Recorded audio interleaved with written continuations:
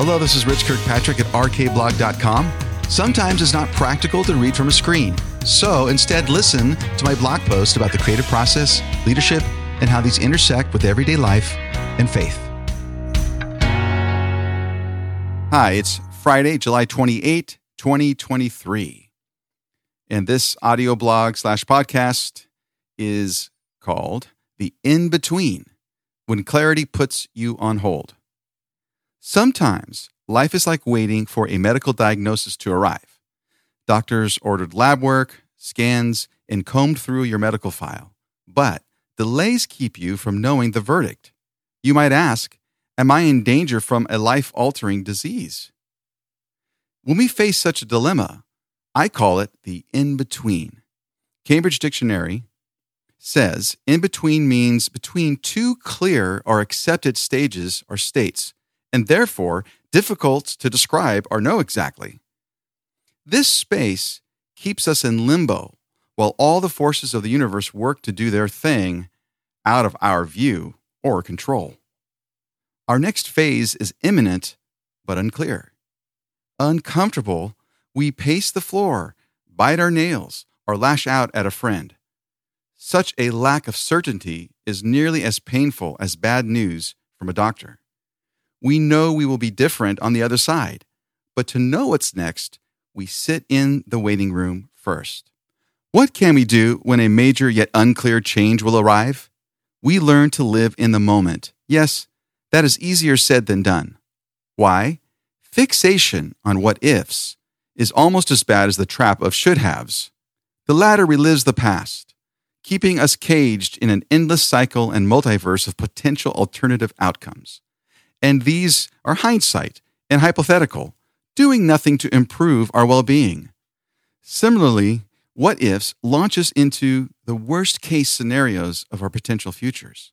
Yes, the worst is possible, but how does over-pondering it help us? When we ask questions about life, we unwittingly enter the in-between. I liken this to remodeling a house. If you pull up the flooring, you may discover rotted wood. This is why we fear asking questions, growing our curiosity, or generating too many good ideas. How will we handle it all? With a diagnosis, we can choose to be ignorant and ignore our doctor's care. Our human nature leads us to let issues remain hidden underneath our feet. But regardless of whether we are imposed with an issue to address or go seeking after one, we will suffer the awkwardness of the in-between. All right, the in-between is inevitable. So how do we travel through it and see the other side? Living in the moment takes practice. And when we learn it, we are better equipped to face the growth required to earn it. But it is not enough. Some attempt to solve the in-between space with hustle, thinking that keeping themselves in motion conquers the unknown ahead of us. Some of us freeze. We revert to our inner world or divert by using anything to escape. Here's the secret. We require companionship and community to walk us to the other side. Don't do it alone. When I worked in church ministry, I spent a fair amount of time at hospitals with people in distress, dying, or with their respective family members. There was little I could do to help heal a sick patient. Even doctors had limitations. Star Trek's Bones might say, "Damn it, Jim, I'm a doctor, not a magician."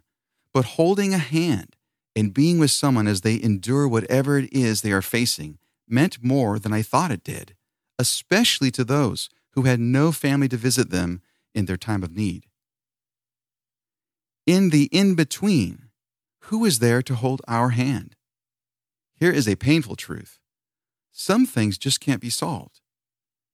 The transitional gap of the in-between reveals our level of resiliency because it shows us who sticks around when things are no longer easy, when we can't put out to others enough positive energy, or when our vulnerability is embarrassingly transparent. When a couple at their wedding promises in sickness and in health, they accept that an imbalance will eventually come. They promise to hold the other's hand to get through the inevitable in between.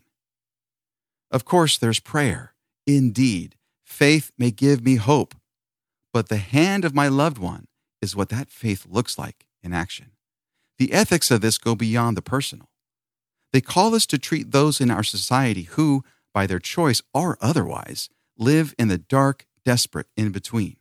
Their diagnosis may be about finding tomorrow's meal or justice's favor.